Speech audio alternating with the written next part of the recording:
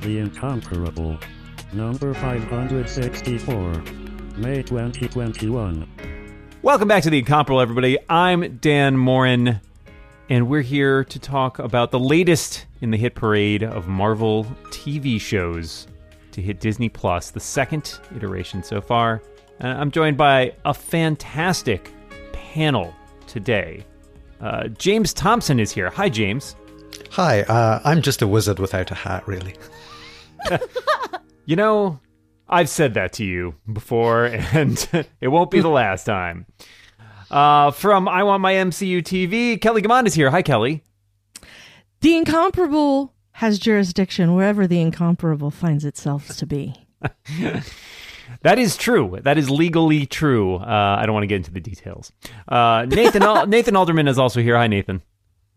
Hi, Dan. One podcast, one panel. Oh, that's wonderful. I like it. I feel conflicted about that one. We'll see how it goes as we continue our discussion. And also from I Want My MCU TV, Lisa Schmeiser is here. Hello, Lisa. Hello. The power broker is watching. Or listening, I guess, probably more appropriately in this context. Yes, all right. So as I said up top, we're here to discuss The Falcon and the Winter Soldier, which aired on Disney+, a 6-episode miniseries, the second official, I'm going to put that in quotes because it really depends how people count, MCU TV show. We talked about WandaVision a month or two ago when that finished airing, and that sort of segued pretty seamlessly into The Falcon and the Winter Soldier. And before we sort of jump into nitty-gritty details, and before I even ring the spoiler horn, there will be a spoiler horn coming, I just wanted to see if any of you wanted to open with a statement, as you might say, or speak in your defense, perhaps. I just want to go on record as saying that hearing you use the actual title of the program sounds weird because our entire show has basically ignored the actual title of the program. So, yeah, we have called it a great number of things. It's such an awkward title. In It's my weird. defense, I feel like it's an awkward title that doesn't flow. And like, maybe that's the point. But I honestly feel like the Falcon and the Snowman can't be friends. Flows a lot better than the Falcon and the Winter Soldier. I also deeply loved the Falcon, the Winter Soldier, and the Wardrobe. Was a good one. In my house, it's known as Bird Boy and Winter Man, I think. Oh, Bird Boy and Winter Man. That sounds almost like an Adult Swim cartoon. It does. Fly Guy and Broody McBroodface. Yeah, all those, valid. Yeah. Dan, my statement is that I only did what you asked me to do. You made me. Oh. Oh my gosh. I didn't make anybody do anything. That's all I'm saying. No. Janice like, I didn't make you be here. I asked nicely. So nobody wants to take a shot. Nobody said it's fine. We can dive into a spoilerific conversation. We'll fire off the spoiler horn here. Needless to say, if you haven't seen it, go and watch it. Unless you just want to enjoy the conversation, you don't really care about being spoiled. Also fine. Mm-hmm. We're not here to tell you how to live your life, but we will go ahead and fire off the spoiler horn now.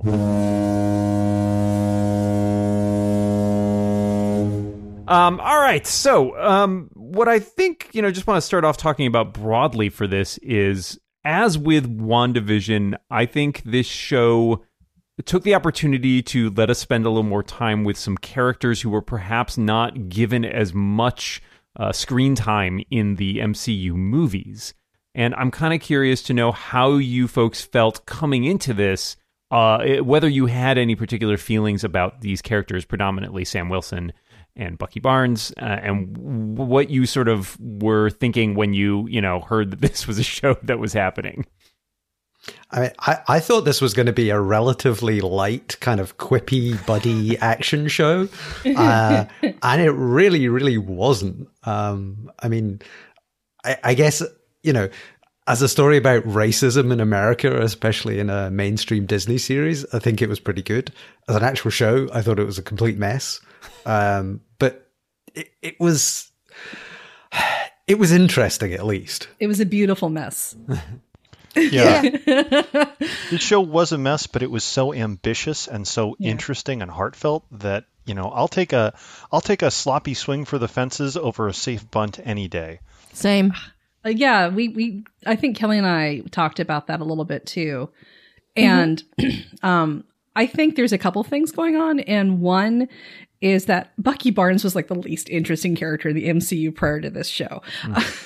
I'll fight anybody who says that.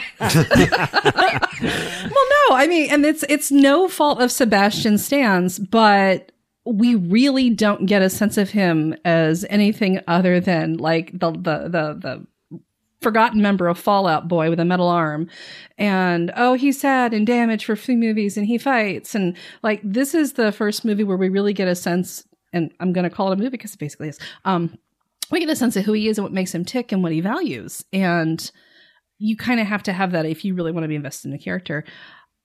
But I think it also suffered, I wouldn't say suffered, I think WandaVision was such a different show in that it was a show that went in being all, okay, television is our narrative. We're going to completely lean into every single television convention that people are familiar with. Mm-hmm. And people were like, oh, this is familiar and comfortable. And it was an easy way to slide them into like a bigger MCU narrative. And it was relatable and accessible.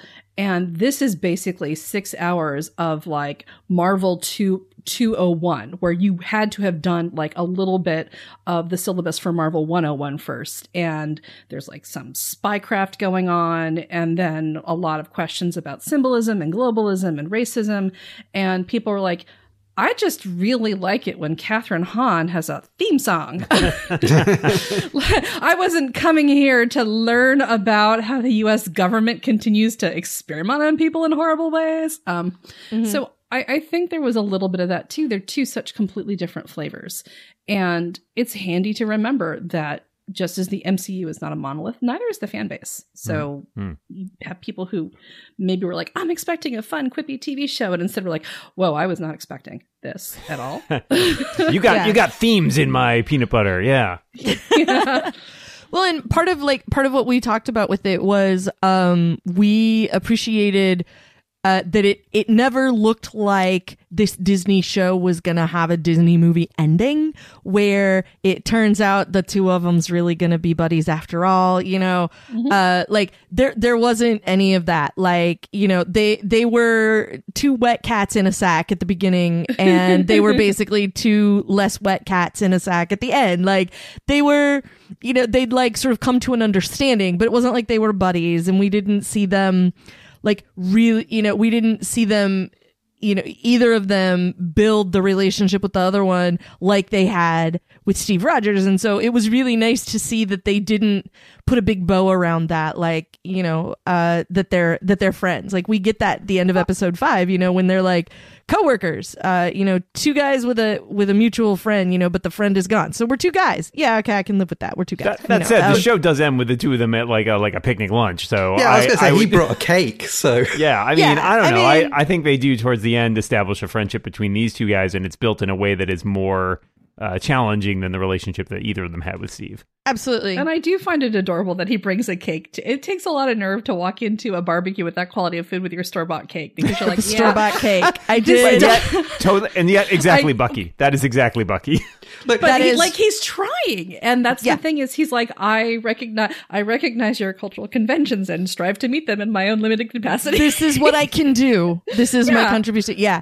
And then like the arm when he's like having a conversation with somebody and he's got like a couple of kids crawling around on the arm like that. I really enjoyed that moment, even like, you know, with no dialogue or anything. Watching that was very entertaining. I did want to pick up what Lisa was talking about a little bit in terms of Bucky being one of the characters who is, you know, perhaps the least developed. I mean, his role in those first couple Captain America movies is essentially to be a motivation for Steve, right? Like he is almost literally fridged in that first Captain America movie as he's thrown off a train into the icy, you know, depths or what have you. I think when they put you in a freezer, Dan, it still counts as fridging. Okay, all right, just checking. It's literally the definition. He's of literally, fridging. yeah, he is literally cryogenically fridged. But you know, and I think you can make a similar, not quite a strong argument for Sam Wilson. I think Sam gets a little more time to develop his character in Winter Soldier, and then a little bit in Civil War. But you know, we still don't. These are peripheral characters to our main MCU, you know, first 4 phase characters, and so I think, in some ways, like with WandaVision, this show gave us time to actually get to know them a bit more. And I think that was one of the great strengths of this show, despite one of the, whatever else might have been lacking down the road, is that we spent some time really delving into these characters and got to understand them better. This is sort of, that comic strip Garfield without minus Garfield? This was Captain America minus Captain America. And I like that because, you watch Civil War and you see the brief moments of characterization they get to sneak in with like Bucky and Sam arguing over who's going to scoot the seat back or forward. They're like the big brother and the little brother who are fighting over who gets to be the favorite of the middle brother, who they both really like. And I like that this show was about the two of them kind of figuring out how to be friends with each other and appreciate each other without Steve as an intermediary. I like that this show is about Steve in a lot of quiet, subtle ways. And I just generally liked that, like WandaVision, it does spend time with these characters who we saw in the movies and we're like, those guys are so interesting. I really want to spend more time with them, but plot. So, it was nice that it developed and served those characters better, and that also Sharon Carter was in it. I think also we'll get there. Oh my gosh, yes. Sam Wilson, is, I would say, the main character in this, and I think Bucky's the sidekick. This show is about Sam Wilson becoming Captain America, and that's what they wanted to do, and then they put Bucky in it. Well, it's about Bucky coming to terms with his past. Yeah, but he is like 3/4 Falcon. Yeah, it's like Sam reckoning with what was being asked of him versus like his first and second impulses, and then finally stepping up to the plate, as it were. Because it was, by the time he's in the Wakandan Captain America suit, and also wrap your brain around the fact that Wakanda has to be the one to provide him with a Captain America suit. But by the time he steps up and he does that, and he does Captain America in his own way, and then gives like the best speech, it's evident that he's come a long way from the guy in episode 1 who has internalized the narrative that was pushed on him, which is they'll never let a black man be Captain America. I think the thing that's remarkable and comes out only a little bit is you're forgetting that Sam and Bucky are effectively like, there's like 100-year age gap between those two, culturally speaking. Because Bucky's like a product of Roosevelt's New Deal America, basically. And Sam is like a Gen Xer. Yeah. And they really have different perceptions and experiences of what America is. And granted, Bucky gets revived from the deep freezer every few years so he can go kill people as a brainwashed Hydra assassin. But like, I'm pretty sure no one told him about the advent of People magazine in the 1970s. He wasn't like popping out every 10 years and like, I see sunglasses and Aloha shirts are in now. I guess I'll change my style. He had enough time to read The Hobbit, so... That was before. The Hobbit came out before. Okay. Yeah, like, he probably came out to do a couple kills in the 90s and was like, wait a minute, why is everybody dressed like this? Whereas, Look, Winter Soldier, his new magazine, People, you are on cover as sexiest assassin alive. So it's pretty remarkable when you think about the amount of work Bucky has had to do simply to live in the world. And I like that we got to see a little bit more of that. I do think it is a little bit weird and unreasonable to expect these guys to be friends, but it's nice that they are, maybe this sounds weird, distant family, like in a way where they can be counted on to show up for each other, but they don't necessarily have a lot in common otherwise. Yeah. I think the thing I learned, just to add like the context of this, is how good friends Sebastian Stan and Anthony Mackie actually are, and that comes through. And you cannot. Oh, man. If you look at the behind the scenes stuff with them, and they've clearly been on press tours together for years now, but they are clearly are very good friends, and that they have chemistry, and I think that's the part. Absolutely. It's almost like we are people who like each other that kind of have to professionally pretend that we aren't friends, and that's fun. But that's why it's super fun to watch them together, is because they have that chemistry. Like, even if they're not supposed to be as friendly, their characters aren't supposed to be as friendly as they are. I'm with you on that. There's a video of the two of them having like a compliment off where they just say nice stuff to each other. And it's the greatest thing for like a solid minute. Like, they time it and they have to like compete at like who can compliment the other. And it's hysterical to watch. But I think that's part of what makes it fun to watch them together in the show, is that they do have the capacity to get along, even if they're not necessarily enjoying the other person's company. It's not like, they absolutely get along, and it's part of what makes them a good and effective unit of fighting and butt whooping, I guess. To get technical there. I mean, so I think obviously, as James mentioned, this show does seem to largely follow Sam. Like Bucky's story is a little bit on the peripheral, and I think obviously, as we've alluded to already, a big chunk of that is about the history of race in America, specifically in relation to Black people. And I, again, think this is one of the places where the show, as we all sort of discussed at the top, is extremely ambitious in what it's setting out to talk about, and not a thing that, again, as Lisa said, you necessarily, I think, expected to see in your Disney Plus show. Not. Yeah. This show takes all of the things that people have said on the periphery about superheroes. They are inherently fascist. They are agents of the status quo. And it just says, oh, really? Hi, we're going to take those ideas and plunk them right in the middle of the table of this multi-million-dollar cinematic franchise so that you cannot look away. And they are going to sit there and you are going to have to look at them and think about them. And we are not going to provide you with easy answers.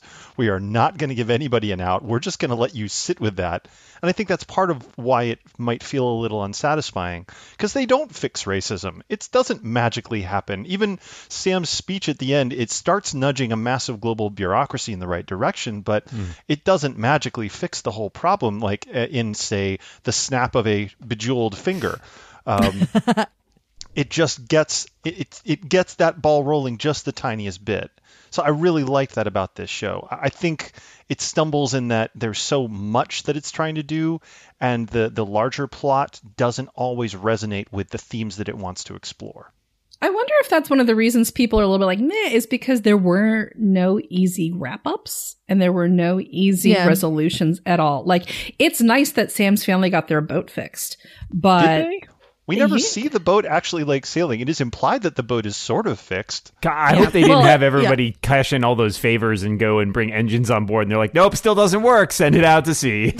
But I think that might be intentional too, because the boat is obviously a metaphor. The boat and the shield are the same thing. It is something that is old. It has legacy. It has value. But maybe it's not the right thing for this time. Do you scrap it or do you fix it? And I like that they didn't end with like, hey, everybody, the boat is sailing. We did it. We fixed it. It wasn't about the end result in that case so much as about the process of doing it. Exactly. Yeah. And I think it was also about Sam realizing that, like, Sam Wilson is basically your only functional adult in the MCU, and even functional adults need to be reminded that it's okay to ask for and to get help. Like, there's a pretty strong thread running through the first few episodes that implies that Sam is used to being the fixer and the guy who steps up and helps out. And it literally had not occurred to him that maybe like people would like to repay the favor and that you don't have a strong community unless there's reciprocity. And I think like that the whole point to that boat scene and that great montage and all of that was to remind Sam that the real strength in community, and maybe even the country, is when people are allowed to help each other and move towards a common goal because there's pre-existing goodwill built up. That's one interesting thing I notice about Black superhero narratives, whether it's this or Black Lightning or Luke Cage. There's such a strong focus on community, on having to band together because the wolf is always at the door. Yeah. Whereas you've got this romantic myth of people going it alone. And say what you will about WandaVision, she's very much alone. Like, that's the whole point of the series, is she's alone in a sitcom house and she's alone in her grief. And I complained frequently through the MCU TV podcast that I'm like, she was a member of the Avengers and literally none of them thought to check on the woman who had lost her boyfriend in a terrible battle and then been blipped back to find he's still dead. Like, none of them checked. Yeah, a lot of them aren't around anymore. We had a lot of feelings about like leaving Wanda high and dry, basically. But let's not delve too much into WandaVision. But with this, like, Sam gets. What I find interesting is Sam's been blipped back for 6 months, and that man already had a full plate. Yeah. And he had a community, family. Yeah. Mm-hmm. There's a lot that Sam Wilson has going on, and I think that Sam, as you adroitly point out, is somebody who also, I think, shies away from the limelight. And he was content to be the person that Steve Rogers could turn to when he knew he needed help and knew somebody he knew he could count on him, but resisted necessarily being the one who was out front and center, especially, embodying a iconic idea like the idea of America, which is very, obviously problematic as we talk about it in this show. Hey, it's me. I'm here to tell you about our sponsor before we get back to Dan and the gang talking about Falcon and the Winter Soldier. This episode of The Incomparable is brought to you by ExpressVPN. A few decades ago, it was very easy to be a private person, but the internet changed all that. Think about everything you've browsed, searched for, watched, or tweeted. Never tweet. That's my rule. I don't follow it, but it's my rule. The sad truth is data can be crawled through, analyzed, collected, aggregated by third parties. And that means your private life, your decisions of your past self, is there for anyone to see, to analyze. If you want to help keep your data private going forward, maybe turn to ExpressVPN.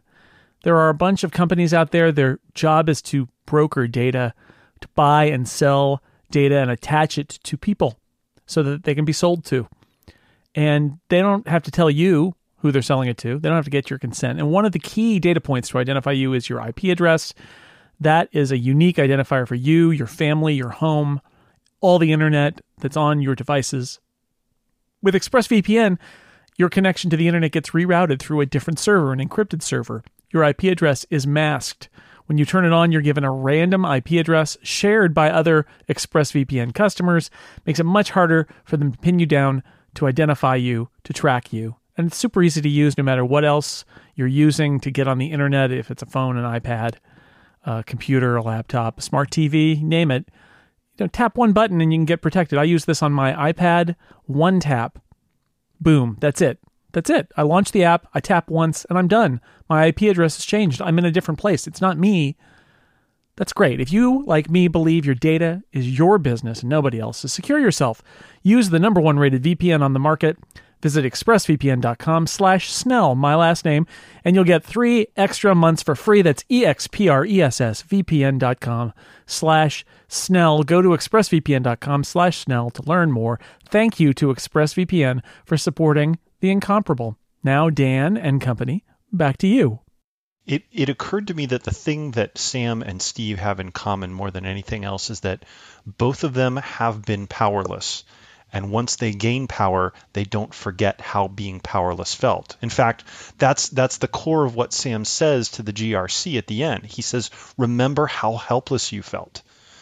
And that's what I love. And I think the key difference between them is that Steve Rogers was about sacrifice. He was the guy who was going to jump on the grenade for everybody else. He was going to go down with the bomber to save everybody else.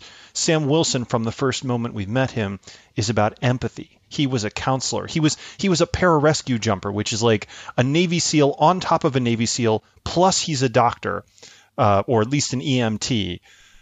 So he was the guy who was jumping into incredibly deadly hostile environments to save people and bring them back. And then he gets home from that and he becomes a counselor for the VA. So empathy is his whole deal, as just as sacrifice was Steve's. Yeah, I think it's important that we, so talking about power in general, talking about both Sam and Steve's relation to that, power is also a central theme of this, right? In terms of who has it, who doesn't have it, and what they do with it. And I can think of no better example to discuss that than to talk about John Walker, who enters the fray at the end of episode 1 as the newly minted Captain America by essentially the U.S. government. And kind of gives us an idea of what would happen if, I think one of my co-hosts on Biff put it well, like if they had picked one of those other guys, Tommy Lee Jones had picked one of those other guys in the first Captain America movie to get one of the ones he wanted to pick to get the Super Soldier Serum, we probably would have gotten someone a lot like John Walker. Mm-hmm. You got I think, what was it, qualifications, not character, if that makes sense. Among many things, yes, I would say that's definitely one way. because they talk about, they did tests at MIT and he's off the charts and he was a great guy at West Point and he did all these great missions for the US.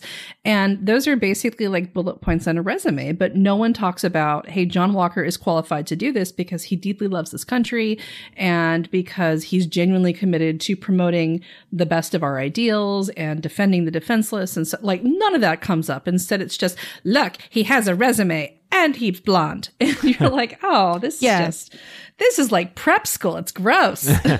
James, did you want to say something? Yeah, no, I was going to say what I did like about him is by, at the start of the second episode, we got more of the backstory on him. And he's not completely, a sort of one-note evil whatever. I think one of the things I like about the show, and also one of the things that made it, I think, more confusing to watch, is the fact that everybody's like different shades of gray. And certainly for a couple of episodes, I was like trying to work out, who am I supposed to be rooting for in this whole show? So it didn't seem like, well, maybe he will do a good job until, he the red mist descends and he cuts somebody in half with a shield. But, Yeah, I think the problem with John Walker is that he was never weak. It seems like he was always the golden boy. He might have, he does remember being nervous, like when he would go out and play football, but he was like the star quarterback. He was never he was never powerless. And he was what he was made to be. He was a soldier. You remember Steve Rogers was a terrible soldier. He was really bad. He was the individual when he was supposed to be fitting in with a group. He was, bad at everything, and he never actually sees combat before he becomes Captain America. Whereas, John Walker has killed a bunch of people, and it is heavily implied has PTSD from that. Yeah. So yeah, they really mess up with John Walker, but I do like how the show tries, especially by casting Wyatt Russell, who, if you haven't seen Lodge 49, go see Lodge 49. He is completely different and weirdly the same in both shows. Well, not to mention the son of Kurt Russell and Goldie Hawn, who really looks like both of them. Yeah. And he's the baddie in Goon too, and he does a really great job in that as somebody who doesn't necessarily want to be the baddie. It's just that he's never had any other options. Yeah, and I think, I think the PTSD thing is something that's never explicitly called out. It is heavily implied, and I think it also serves as a commentary to a certain degree about, how poorly they treat the veterans. Yeah, how poorly veterans have been treated, and also to a certain extent, I think there's an argument here for the at least the perceptional differences between a fight like World War II and a fight like the wars that we've been engaged in the last 2 decades, where it's certainly, if nothing else, in that fight in World War II where Steve and Bucky were, fighting against something that I think, most people would agree it's an embodiment of evil, or at least you'd be surprised how controversial that idea is. Yeah, I'm not going to get into that, but I'm just going to say that because I feel very strongly about it. Whereas I think, with something like Afghanistan, it is a far murkier, far more conflicting situation. And, Walker says at some point, like, I didn't feel great about some of the things we had to do to get those medals, and we never learned exactly what that is, but, and that was one thing I was sort of sad about. That was one of those off-ramps to nowhere where I just presumed, like, when they had that conversation about, like, would you take the serum? And, of course I would. And, you always make the right decisions when we're in the heat of battle and all of this.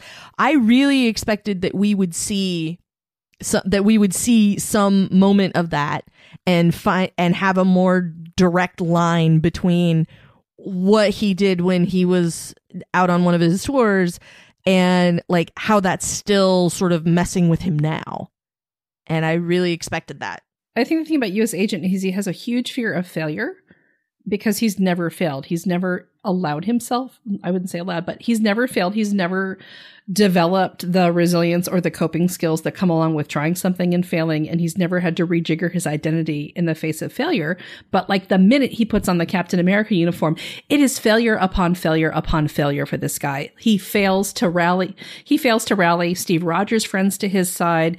Every mission he executes with that uniform on ends terribly. Like there's not a single victory in the bunch. People are persistently getting away. He gets his butt handed to him by anybody he fights. The last time he wears the uniform, he ends up murdering a man in public with people, running this on their cell phones. Like, this is a guy who had failure upon failure upon failure, and we watched him kind of get more and more tightly wound because he's never had to learn how to come back after falling short of something. And it will be super interesting to see if they're going to pick up that theme and keep going with it in the future. Because when I was watching John Walker, I was also reminded of watching a lot of my fellow students in gifted programs. Well, and how they'd fall apart like the minute they got a C or didn't make a team or got to college and discovered that everybody was smart. And this is kind of where John Walker is, where he hit a situation where he wasn't best in class just by showing up and trying his hardest, and he didn't know what to do. Like, he lacks the character and the depth. Whereas with the OG Captain America, you had a chronic invalid who had to fight every day just to live until he got the serum. And with Sam, you have a black man in America, which is just and then with Bucky, you have somebody who is a brainwashed assassin who's had to put himself back together. And compared to that, Walker's bench of useful experience, especially in an extremely complicated post-blip world, like, he has nothing to meet that. And when he faces that truth, he can't handle it. And that's why he was ripe pickings for the Contessa. Like, she saw that he's a broken person and she's like, I can use this. Yeah. And in classic perfect handsome white guy fashion, he fails upward. He murders a man on live television. He is briefly inconvenienced by this, but ends up with exactly the same job and probably even more money and power. Yeah, he is, I think, essentially an embodiment of white privilege in that way, right? Like, his conversation with Sam and Bucky in episode 2 really stands out to me, where he's trying to win Sam over to help him, and he almost gets there. And at the end, he says, like, it would really help me a lot if you would be on board with this. And it's like, words. Oh, yep, that's where you stepped in it. It's the minute he makes it clear that that's his motivation. Like, I'm not trying to, I really don't care about you except that you help me. Yeah, exactly. I need you to help me, not like, I would like to have a relationship with you, like, on my own terms, like, that would be nice. But yeah, as soon as he brings in, like, it would be great to me. And he does that a couple of times. Like, look what you made me do. Yeah.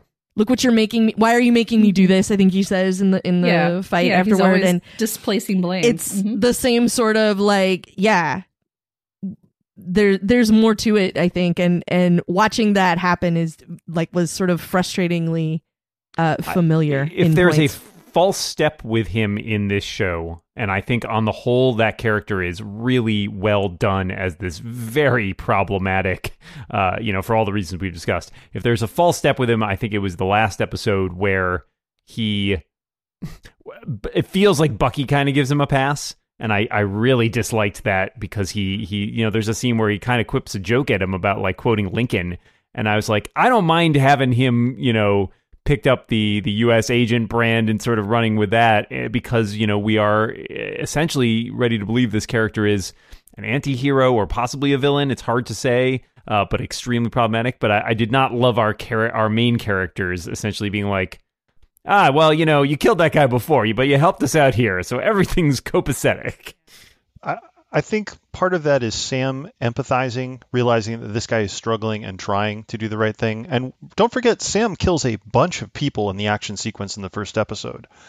As for Bucky, I feel like, what is Bucky going to say? Oh, you murdered someone in cold blood. Now you can never, ever be redeemed. Bucky's psychologically incapable of saying that because murdering people in cold blood and then trying to redeem himself for it is his whole deal. Yeah, but I think he was completely brainwashed into doing it, whereas Walker is doing it because he was, like, cross, which is brainwashed not really by his country, arguably. Maybe a thing that Bucky learned in therapy is everyone has to walk their own journey, and all he can really do is give them the space to do it. I don't think Bucky took a lot from therapy, really.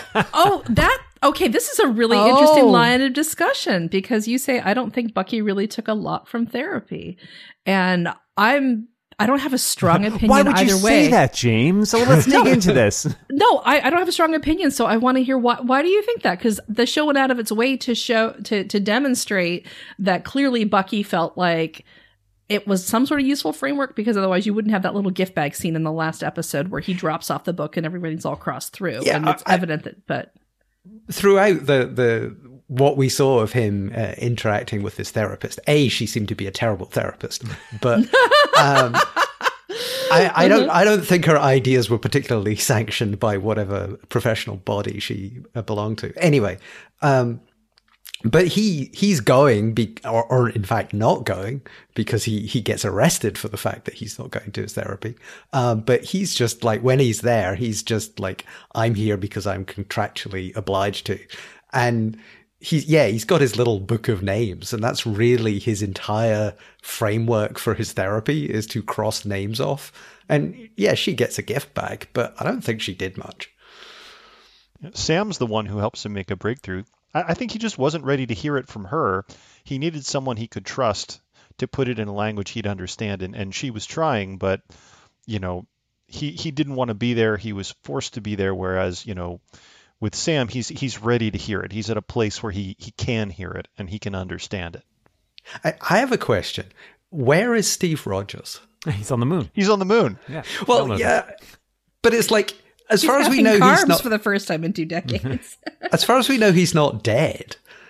Why did I know what the answer to this question is, but why did nobody ring him up and say, Sam ring him up saying, I'm kind of having a problem with this whole shield thing. I mean, have a conversation with him. I think the show wants us to.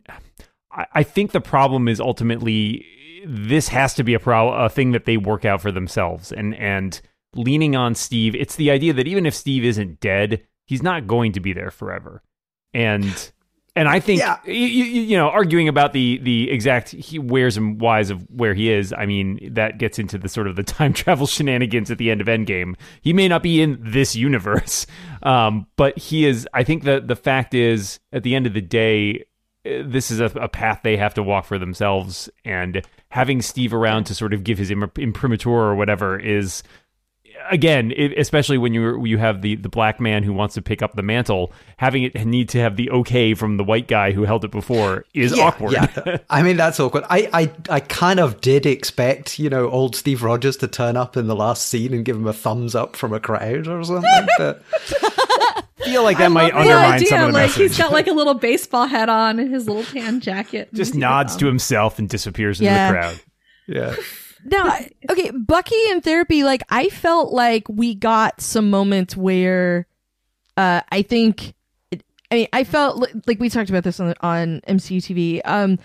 I feel like we got some moments where Bucky started realizing that he was getting help, and that he actually wasn't as close to being the Winter Soldier as he sort of thought he was. And I think we got a couple of moments of that when he seemed extremely uncomfortable in the bar in Madripoor when he was cosplaying as the Winter Soldier, and how because he said at one point, I felt how easy it was to get back to that. And I think he also didn't like how easy it was to get back to that. And so I think we get a little bit of kind of accidental growth out of Bucky here and there. And when he talks to Carly and says, I've done this, and I know, I've done what you're doing, and I know it doesn't end well. And when he tries to tell John Walker the same thing, I know you think that this is going to be great, but I'm here to tell you, it's not. And so I feel like we got some moments where we could tell that, the guy that we met at the beginning of the Captain America movie was still in there somewhere. And we get, that moment, which is therapy in its own way. The moment in Wakanda when Io reads the words to him and nothing happens. That was an incredible scene. That was my favorite scene, I think, with Bucky in the whole thing. I was, that and him flirting with Sarah. I think those are my favorites. I was disappointed he didn't do that at the party at the end. I really was waiting for there to be more eyes between the two of them. That would have been great. It was a nice scene for me. Bucky I just want to say it was a nice scene for me because I thought it was the clearest peek through to the Bucky Barnes that we see in those opening scenes of First Avenger, where he's the ladies' man and he's got some charm, and it felt like him finding a part of himself that was still there was actually some Bucky in there and not just Winter Soldier. Yeah, and those more human moments were the ones that I appreciated. and also turning the screws on Sam in a big way. But the scene I loved, and it was maybe my favorite scene of the final episode, was Bucky opening the door, tearing open the door to save the people who are trapped in the burning vehicle, and they say, "Thank you, you saved me." And there's that moment on his face like, "Oh my God, I can do more than kill. I can use this to help people." And and then in the end, he doesn't have a big slugfest fight with the Flag Smashers. He defeats them without firing a shot by thinking instead. Mm-hmm. Go ahead, Lisa. I think the thing that it makes me is you are a bunch of fugitives, and they're not only do you have law enforcement on your tail, you also have a homicidal power broker who wants you. Why do you have location services turned on your phones during a firefight? And I'm 100 years old. Let me tell you, I don't know much about cell phones, but I know this.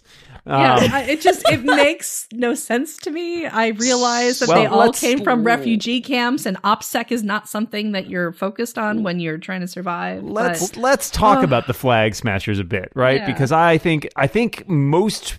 I'm curious to see if you agree, but I think a lot of the conflicting feelings about this show revolve around the Flag Smashers, how they're constructed, what their motivation is, and whether or not we are supposed to root for them, and how that was sort of constructed. I mean, I knew that Carly had to die at the end of this because she was too morally complex to remain in the MCU. You're not wrong. And I'm sorry. That's the biggest cop-out. That's the least interesting thing she could have said at the end. Yeah, I mean, she could have said, "Oh, by the way, the power broker's actually Sharon." That's what I would have said with my last breath. Yeah, I was disappointed in how she went out, because I felt like her, particularly because of what happens immediately after she dies when they round up all the Flag Smashers and put them in a nice explodey van. What I didn't like about it was it didn't seem like she had any impact beyond like the events of the show. Right. So like we don't see any inkling of they're continuing to be Flag Smashers. We don't see any inkling of anyone else like really rallying around her cause, because even by the end, like she's on the verge of losing those 4 or 5 people that are with her there at the end when she says "one world" and nobody replies. So I also presumed she was going to end up dying, but I think I expected to get a little more out of it than that from her at the end. So yeah, it did feel a little cheap, I guess. So it's just, this show is so overstuffed that it wants to do so much, and I admire that about it, but it doesn't have the space it needs to make her a fully realized character. Erin Kellyman does such a good job with the character. She's terrific. I mean, when you can make a movie more interesting just by like taking off a helmet like she did in Solo, you know that person is a really good actress, and she's terrific. But yeah, there's an interesting gem of an idea there of an ordinary person who suddenly finds themselves with all this power and it loses their way in trying to make these decisions. And I liked what the Flag Smashers were fighting for. I liked that we were supposed to feel sorry for them. But then like she kills a bunch of human beings just because she's mad. Yeah. There's no moment, like you can understand why John Walker breaks bad and kills that guy. It's maybe a little contrived, but you can get all the steps that lead up to him killing a dude with Captain America's shield. When Carly decides to blow people up, she's sad that her foster mom died. The show doesn't do her as dirty as it does Sharon Carter. Sharon Carter is maybe the most done dirty character in the entire MCU. We'll get there. Yes. We'll get there. But it doesn't. It doesn't do the work, I think, is the problem. Yeah. It doesn't show the work to lead up to that. Yeah, there's Zemo and the Power Broker and the Wakandans and the Flag Smashers and the GRC and John and each of these individual threads is interesting, but like the Zemo, Power Broker, GRC, Flag Smasher stuff does not play into the themes the way Sam's story and even Bucky's story and John Walker's story and Isaiah Bradley's story do. And so they just... I mean, and I love Derek Kolstad. I love the John Wick movies. And, you want to bring our heroes into a colorful underworld populated with larger than life characters. You bring in Derek Kolstad, the genius move. But it just doesn't fit with that's a everything different else. show. That was a different show, and I think that was the reason episode 3 is the weakest. Is it is a show? Yeah, it's another show from the one that we're watching. So the problem with Carly's characterization is they don't nail her down. Because they make a point, Sam makes a point of calling her a teen in the last episode. And I kind of wish we had actually gotten more of a sense of her being a very young adult who's been forced into an impossibly adult role due to circumstances beyond her control, and that she's acting like a kid would act. We don't really get that sense early on.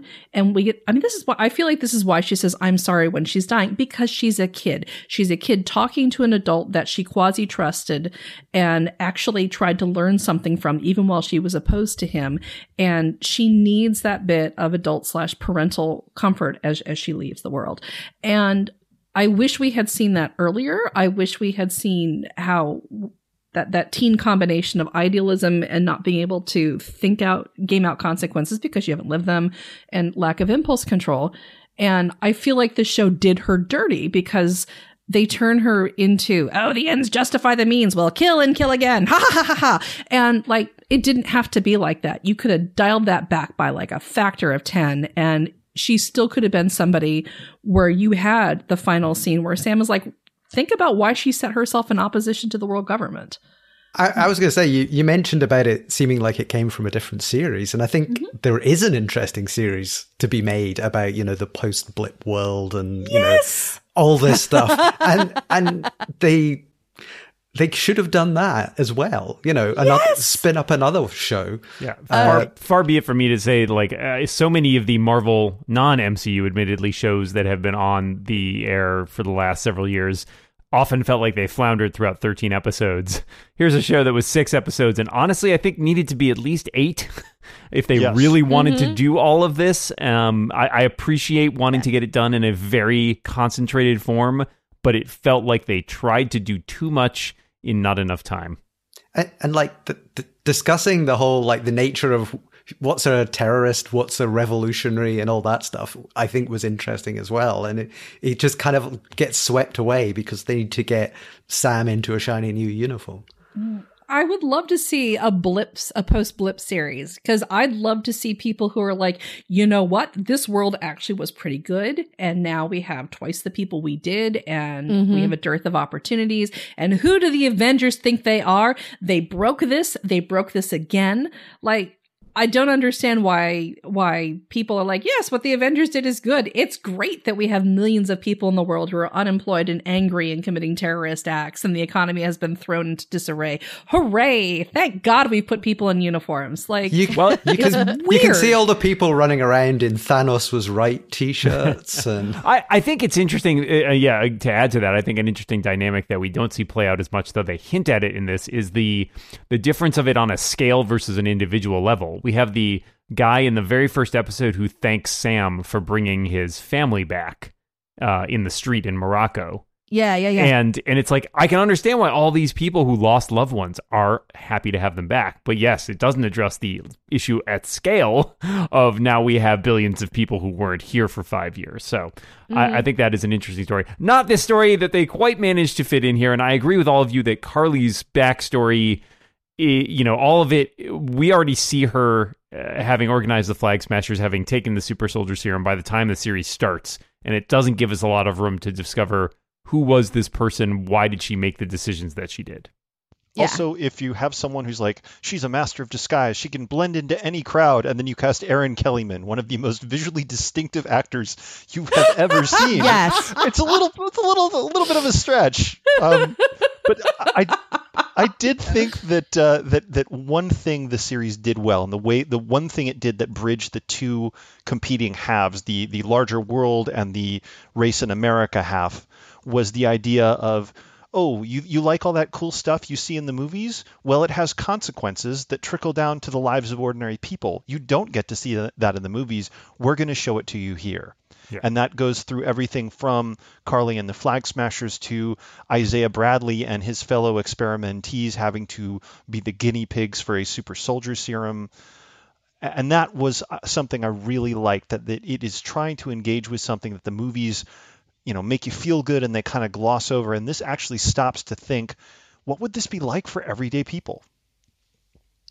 But what's going to happen when we get the next movie? It's going to be glossy, shiny, quippy, whatever again. Well, I feel like there's kind of a bricks and mortar approach here, where the movies build the bricks and the mortar is provided by TV shows that sort of fill in some of the details.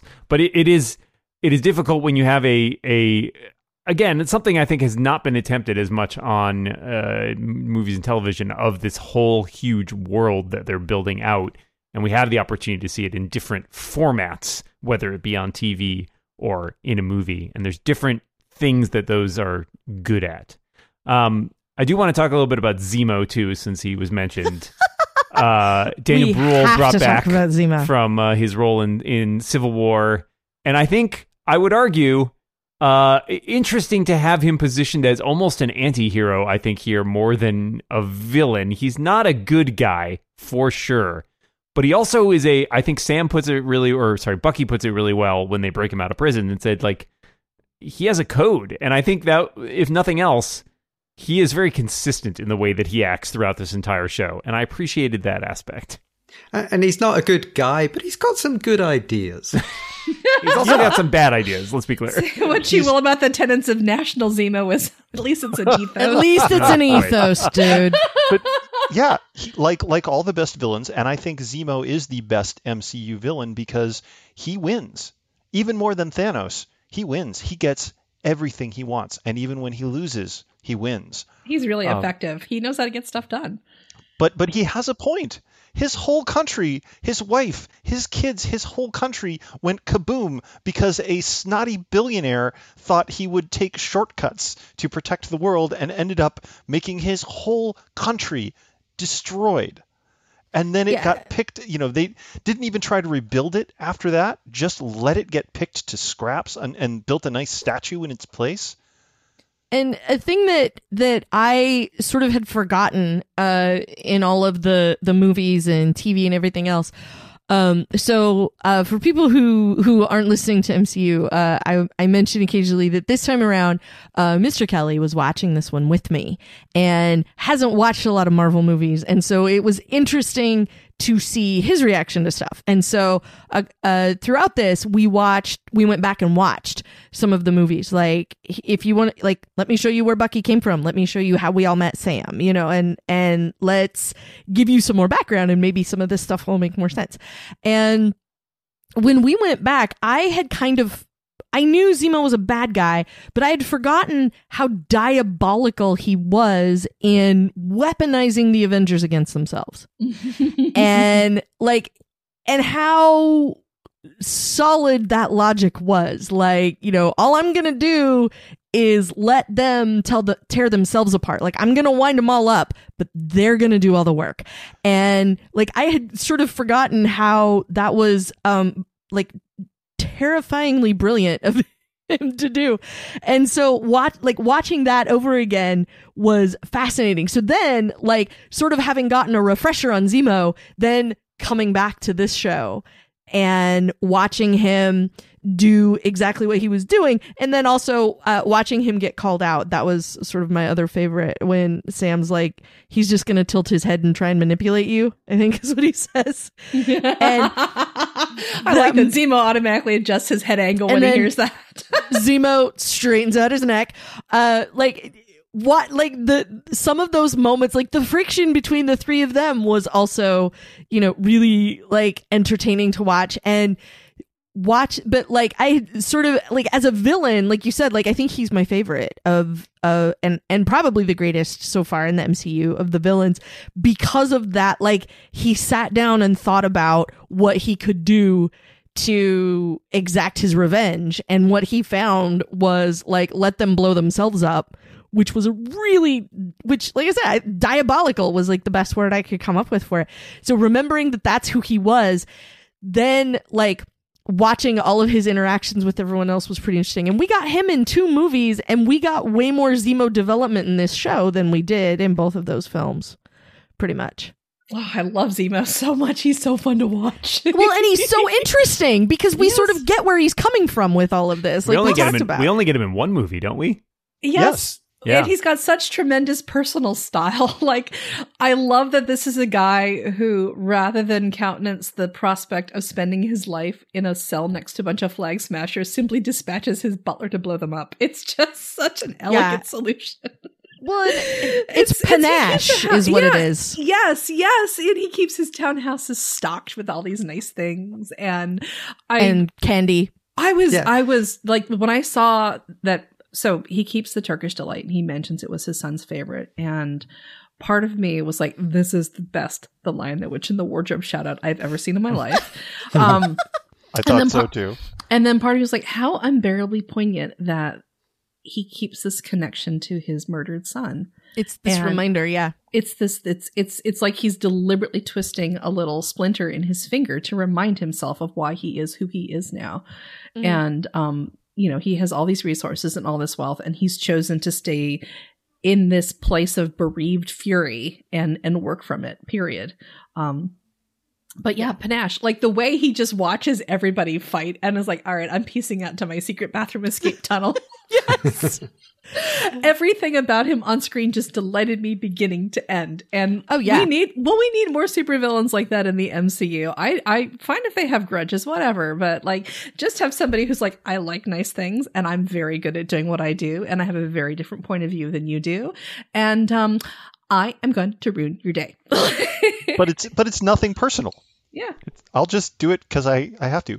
And he doesn't, like every supervillain in the MCU, almost, if you look at them, they're seeking power. They want the ultimate power of this. Zemo does not want power. He wants to keep other people from having power. When he is given power, he throws it away because he doesn't want it and he doesn't need it. That is such an interesting inversion, and I just like that, but I also like that we got to see Zemo be funny. Mm-hmm. I think it's because like he's more complex in how he goes about his villainy. And it's not, like you said, I mean, it's not seeking power. That's not what it's for. And like, for the most part, like he doesn't have a dog in this fight.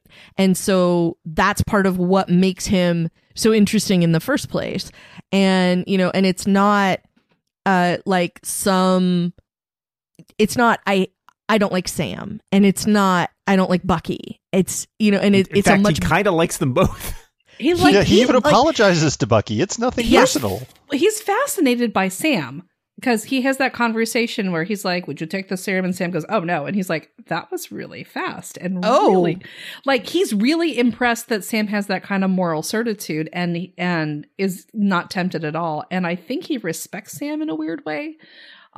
He's got he has noblesse oblige, and I love that he's a baron because barons are like the maddest of all the gentry. Oh, how we love a baron on MCU. We love TV. a baron. Like dukes are just doing their ducal things, and vicomtes are I'm a vicomte. I'm decadent. Like barons are the ones who always have castles and science experiments, and I love that Baron Zemo continues in that rich tradition of being both into nice things and utterly mad.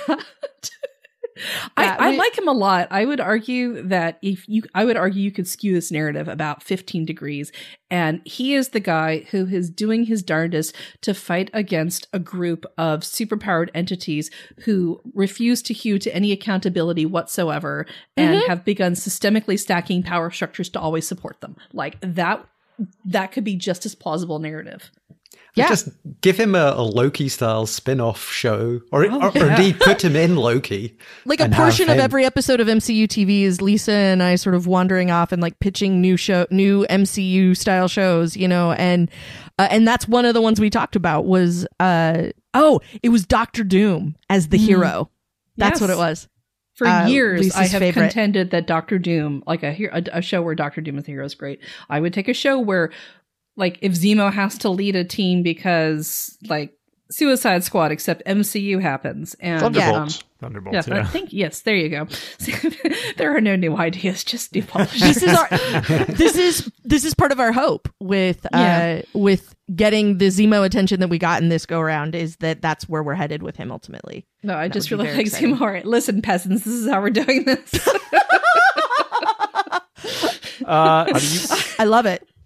So if we've talked about a bunch of the different threads that are happening here, and I think the one that we've left out, and I will connect them because I don't think the show overtly connects them, but I think thematically there are connections. First of all, the power broker and Sharon Carter, and I also add the Contessa to that as well, because I think that she plays in a similar space. I think this is another place the show, unfortunately, feels like it lost track a bit.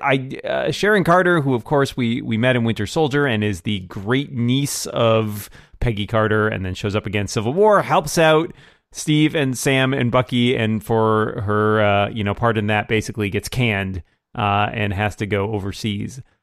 I think this show struggles a lot with what to do with Sharon. It wants to tell an interesting story. It wants to give Emily Van Camp something a little more fun and substantive to do, but it does feel like maybe it goes a little bit off the deep end. And I will add, telegraphs its moves something terrible, because I think we all tried to come up with plausible explanations for, this must be a head fake. Sharon can't be the power broker. And in the end, it's exactly what we all thought. Sharon was the power broker. It was Sharon all along. Yeah, that's right. I would love to see a bop where it's Emily Van Camp and Catherine. Oh God, I'm blanking her last name now. Catherine Hahn? Thank you. Yes. Both of them just giving looks to the camera, because Emily Van Camp has like one of the meanest looks in the business. And I mean that as a compliment. Like, I watched her on Revenge and I enjoyed it. And my whole problem with Revenge is I was like, how can anyone possibly think this woman is anything other than distilled evil? Like, it's because you never watched her on Everwood, where she is the delightful Amy Abbott. And you're like, how could she ever do anything bad? Okay. That must be it. Because I saw her and I was like, look at her face. Her face is scheming and crafty literally 100% of the time. I have to say, this does not speak well of Steve Rogers. Steve, you kissed a girl. You got her to blow up her entire career. She is the grandniece of your lady love. You got her disowned, and then you apparently didn't speak to her for like 7 years. You did reach out. No. I can counter this. Because I had the same. Nathan, I went through the same emotional journey. I thought you were going to say you did this to someone else, Lisa. Yeah, this guy helped me out, put my shield. Screw you. No. So Nathan, I was like, what the heck, Steve Rogers? You jaunt around the world with your little ersatz family of Sam and Wanda and Natasha, and you can't be bothered with Sharon. And then I was watching Avengers Endgame. And you get to the scene where they have like the little confab saying, okay, we've taken a census of who's here and who's not. And you see all the beautiful headshots that people pop up. Scott Lang missing, Hope Van Dyne missing, Shuri missing. And one of the ones that's listed as missing is Sharon Carter. So I promptly invented a backstory. And my backstory is this. The reason Steve thinks Sharon has been blipped is because he's been in touch with Sharon for the past 2 years. And she's the one who said to him, all right, listen, dummy, this is how OPSEC works. We go our separate ways.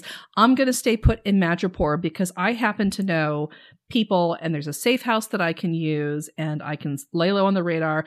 I'll be your eyes and ears on this end. I'll be your safe house in Madripoor. Check in with me from time to time. So Steve has. And then when he can't get hold of her after the blip, he assumes that Thanos has snapped her out of existence. So the only question we have now is, one, was she snapped out of existence and is the real Sharon Carter back? And like, what the hell has this person wearing my face been doing for the last 5 years? Or did Sharon decide that the blip was a great way to reset and be like, oh, I can fake my own disappearance and become the power broker, because why not? It's a chaotic world. It's a great time to start amassing a power base. And then I'm working from a position of power when the U.S. government gets its feet back under it again. Yeah. I mean, as a fan, I hate this. I want Sharon to be a good guy, but thinking logically, this is a good move. It may not have been well executed, but it gives her character agency for the first time that she has been in any of the movies, because otherwise she has always been helping someone else do the thing that they want to do. Right. And also the beautiful irony of an Agent Carter being Captain America's worst enemy is pretty awesome. I love that in a show that prides itself on moral ambiguity, the clearest cut villain is lovable Sharon Carter. I don't get, like, when they turn up in Madripoor and like they know there's this terrible power broker who has all this influence. And then they meet Sharon, who's like running she's got this big party with all these people, and there's influence, and they're trading all these paintings, and nobody goes, I wonder if Sharon's the power broker. Maybe she's like she's a power broker. That's probably it. That's probably it. No, I don't mind the idea that she felt abandoned by, the government that she had served, etc. But it did. I will argue that at times, and Lisa's headcanon notwithstanding, that work is not shown. Yeah, the work is not shown, and I feel like it was clumsily handled. I don't, characters making characters into villains, totally fine with that. But I do think that they didn't do a great job of giving her a little more time to grow into that role. Again, it felt like something that was just with a couple more episodes, maybe you get some more time to spend on that. Mm-hmm. But yeah, I think that was a tricky needle to thread. You do have to accomplish what she's accomplished. You do have to give props to she's very effective with what she does. I love a competent woman. And she gets that great fight scene in episode 2 or 3. And and it's weaponized competence at that, like literally a couple of times. Part of what we sort of kicked around as an idea when we met her in the episode named The Power Broker, and we meet one new character in that episode, and it's Sharon. The thing that I liked about it was that when we were sort of kicking around was like, maybe the reason she's the power broker is, at least initially before we knew how everything turned out, was that this was still S.H.I.E.L.D. looking for the super soldier serum, and having like S.H.I.E.L.D. in charge of something that's kind of sketchy but allows everybody to keep an eye on the bad guys seemed like a good system. So we were sort of hoping that like still deep down she was a good guy. Yeah. It's fun this way, and I do like it, but it was sort of it was sort of disappointing that was how it ended up. So I've heard a number of people saying, well, maybe she's a Skrull, or maybe this. Oh, we did like that too, yeah. We did that. And I also was for a while floating the theory, maybe Sharon is set up as the power broker because like this is a Nick Fury scheme where he's like, listen, things are going to be super chaotic. So you may as well be the one, like, how much more embedded in a criminal underworld can you be than if you're running a criminal underworld organization? So this is you collecting lots of information. You're secretly brokering power for the good of the planet. I really love that the conspiracy theories of always come down to Nick Fury is behind everything somehow. I feel like it's the Occam's razor of the MCU. Not implausible. Yeah. Where's the lie, Dan? Yeah, but Nick Fury's off in space having fun. He doesn't care. Or is he? we don't know. So yeah, I will sort of say in addition to that, so we get the Contessa introduced here, played by Julia Louis-Dreyfus. Oh, how I love her. Having all of the fun. Yeah, all of who it. eats every piece of scenery that comes her way.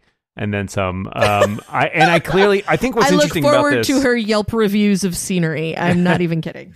I think one thing to look at for both this, I would say her and Walker and Sharon to a large degree is it feels like those are going somewhere, and I think interestingly, the stuff I've been reading in the past week or two make it feel like Disney has left it open for this being a show that gets a second season as opposed to WandaVision, which very much, was implied to be one and done. Can we jump in there for a minute? Because I feel like this was the second show out of 2 Disney Plus shows where we got trolled hard. Because the first one was in WandaVision when Ralph showed up, and like if you were real quiet, you could hear the internet conspiracy machine spinning up as soon as he stepped into the frame. And we had fun with it over on our show, and there were so many theories. And if you watch this show, when it starts out, it's the Falcon and the Winter Soldier. That's so weird to say. And when we get to the end, it says Captain America and the Winter Soldier. So yes, they are probably correct that the Falcon and the Winter Soldier will only be one season, but that's because we're either going to start getting seasons of Captain America and the Winter Soldier, or we're going to get season. Somebody else said, like, we're only going to get one season of the Falcon and the Winter Soldier because Sam and Bucky come back in Captain America and the White Wolf, or something. And I'm like, and Captain America 4 at this point now, the Hollywood Reporter is suggesting that is a thing that is happening with Malcolm Spellman, who was the showrunner for the Falcon and the Winter Soldier, although unclear as of yet who exactly is in that. But it does seem as though, the MCU in its traditional way is setting up things to pay off way down the road, and none of these characters are characters that exist in a vacuum. And I saw someone on the internet had mocked up Captain America and the brother-in-law with Bucky flirting with Sam's sister. Oh my gosh. No, I'm really surprised by how much I like Bucky now. Because like I said, I found him unspeakably boring. Yeah. He's very humanized. There wasn't much to Bucky. Like what we knew of Bucky was little to none, and what we knew was not particularly interesting. Overall. As I think I said on the Biff episode, after the first episode of Falcon and the Winter Soldier, the scene where he is in his therapy and we have the cutaways to him catching the Hydra senator that he has put in place. Was like in 5 minutes, Sebastian Stan did more to make me like Bucky Barnes than like every single movie appearance he has been in to date. Yes, when he's like, okay, according to the conditions of, I have to say I'm sorry. Yeah.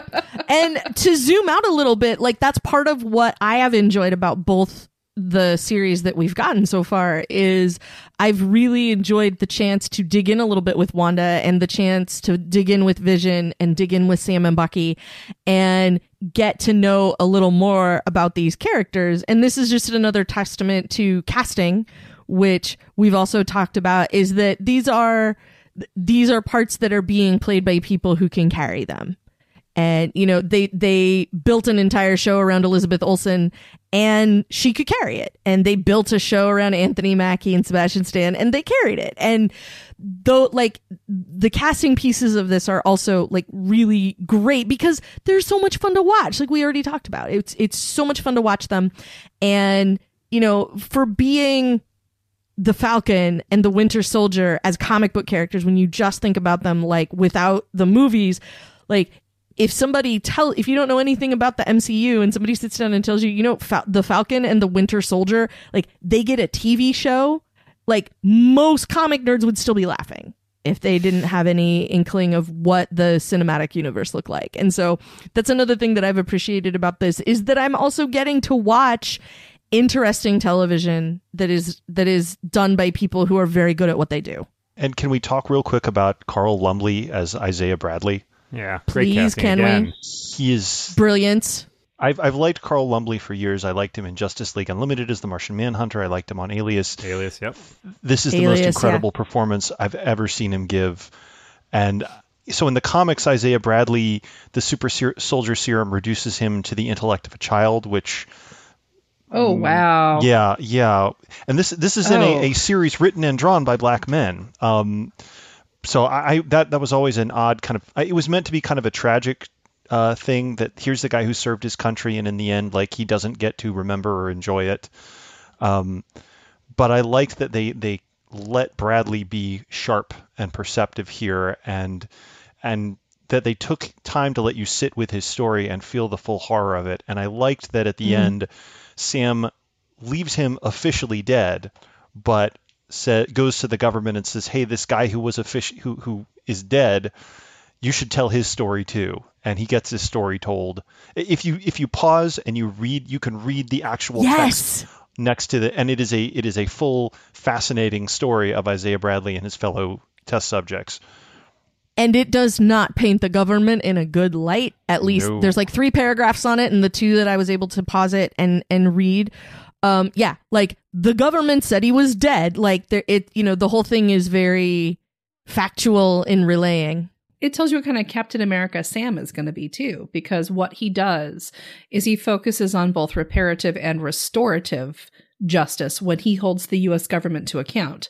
And I'm not saying Steve Rogers wouldn't have done that. I'm saying that Steve approached being Captain America very differently than Sam does, where Sam obviously sees a very different type of America than Steve does. And he's established really early on that this is his superpower as Captain America is believing we can and should always be doing better. Like, yeah, I love that they just put it right out there though. Like, and it's up to the viewer to pick that up. Yeah, there's some corny and very obvious stuff here, but it is so heartfelt that it still works. Whether it's Sam's speech at the end or a lot of the discussions that they have earlier on, like between Sam and Carly, it's cheesy. It comes right out and says the thing. Maybe there's a more artful way you could have done it, but there's just so much sincerity and earnestness, which for a series about Captain America, I think it works. So I actually think it's a generational passing of the torch in the MCU in general. Because if you look at the MCU, which is founded by Tony Stark, you've got a Gen X director in Jon Favreau, and Kevin Feige is a Gen Xer, and Tony Stark is arguably a Gen Xer. And so there's a little bit of that irony and pop culture reflexiveness and quippiness, which is it's kind of what Gen X did in terms of the way they approached things and defined a discourse. And we're passing now to the millennials who are like, no, there's a lot to be said for being sincere and being authentic. And we're moving from where superheroes call people, funny, amusingly insulting names while they fight to superheroes who ask bigger questions about why they do what they do.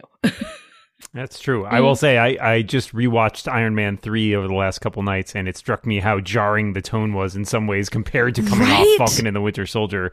The MCU has definitely evolved over the past decade or two. I wanted to put in a quick word, too, about the production just overall, reminding us once again that there is no daylight basically between TV and movies anymore when you can have that helicopter sequence both in the first and last episodes of The Falcon and the Winter Soldier that looks as good as anything that has been put on screen, I think, in the MCU films. Yeah, that first action sequence, Kari Skogland. I mean, I know a lot of this is Marvel and their previs team, but still, Kari Skogland deserves a lot of credit. I thought she was a terrific director all through this series, and any incoherence, I don't think it was her fault. And I feel bad saying that because, like, again, I have so much respect for the writing on this show and what it tried to do, even though it didn't quite succeed. I'm not sure that was their fault either. I think there must have been time constraints. There's talk that they had to rewrite around the pandemic and they had to change things. Just the fact that they set out with so much ambition and so much heart. Like I said, I'd rather see a big swing for the fences than a safe punt. Mm-hmm. Yeah, any more thoughts as we sort of wrap up our discussion here? Anybody else want to chime in with anything we didn't talk about? Or I so enjoyed this series. It wasn't funny and fun in a way I think people might have been expecting from the previews where there's clipping. And I would argue that WandaVision was certainly funny and fun, like in the first 2 to 3 episodes, like where there's just this lighthearted hang. But I really just enjoyed being able to sink into this world. And there's so many loose ends and so many questions I have. And to me, that is part of the fun. So, I liked it. I would say I actually liked this series more than I liked WandaVision because I think this is a series that sets up the next 5 to 6 years of the MCU. And some of the thematic things we're going to see. And I love the excitement at the start of anything new. Yeah, I think I also prefer this to WandaVision, and I think part of it is the potential, because what I got out of WandaVision, like, I don't think we're going to really be able to return to that. Like, we might get more Darcy, we might get more Agent Woo, but we're not going to get, like, the WandaVision world, because that was that was absolutely, like, a one-and-done unit of entertainment. And what I like about this is the potential. Like, once you get to the end of it, like, we've got a brand new Captain America. What's his deal gonna be? We've got Bucky working it out. What's his deal gonna be? We've got US Agent on the scene. We've got the Contessa. We've got Sharon coming into her own for good and evil, both at the same time. So, like, all of that gives me so much more to do. And I think that's part of where I was also sad about this being 6 episodes instead of 8, which feels so weird to say. Like this was a unit that could have used 2 more episodes when a lot of times we're like, we could have shaved off a couple of episodes and it would have been fine. So I do wish this had expanded, but part of it is just because I had such a blast in that world and in that universe and finding out like who everyone was and what they were up to and all of the development in that. And I really enjoyed it. So I hope that this does branch off into other things down the line. James, you want to add anything? I was just going to say, while I enjoyed the androids, aliens, and wizards speech, it felt like they had got Joss Whedon in to do like a script doctor line on the whole thing, and it just critique. I enjoyed the line, but it just jarred completely with the rest of the tone of the series. Yeah, no, I think there's a lot happening here. I think Kelly makes a great point about setting up stuff in the future, and and Lisa's point about reframing the MCU. I think one thing this show really does is sort of take the last of the old guard and put them in these major positions where they are primed to influence the next generation of heroes. Yep. In the same way that I feel like after the first Avengers movie, you have like, Scarlet Witch and War Machine and Vision and Falcon all brought in there. I think they're now set up to be sort of the, as it were, elder statespeople of the MCU as the MCU develops out a lot of its newer and younger characters. And it also shows us how this massive franchise can make that transition when you simply cannot keep these characters around forever. I think that says a lot about where we're going and what's being set up here. And I think that's really cool. All right. Well, we have given a thorough look at the Falcon and the Winter Soldier, and I will see if they come back for another season or if we're moving on to something else. But I think the next show to air on Disney Plus in the MCU is Loki, which starts, I want to say, June 11th. So there's a little bit of time between now and then for you to get all your MCU ducks in a row, as it were. I would like to thank our panel this week. Lisa Schmeiser, thank you so much for being here. This was a delight. Thank you for asking me. James Thompson, thank you for joining us. Thanks. I look forward to more of this millennial cinematic universe. Oh, James, that's so smart. I love it. That's why we pay him the big bucks. Kelly Gamont, thank you for joining us. I look forward to many seasons of the Millennial Falcon. Oh, even smarter. Crossover. And Nathan Alderman, thank you for being here. I can't believe anyone else would want to listen to me ramble about Captain America, but I'm always happy to do so. Thank you very much. And everybody out there, thank you so much for listening. We'll see you next week.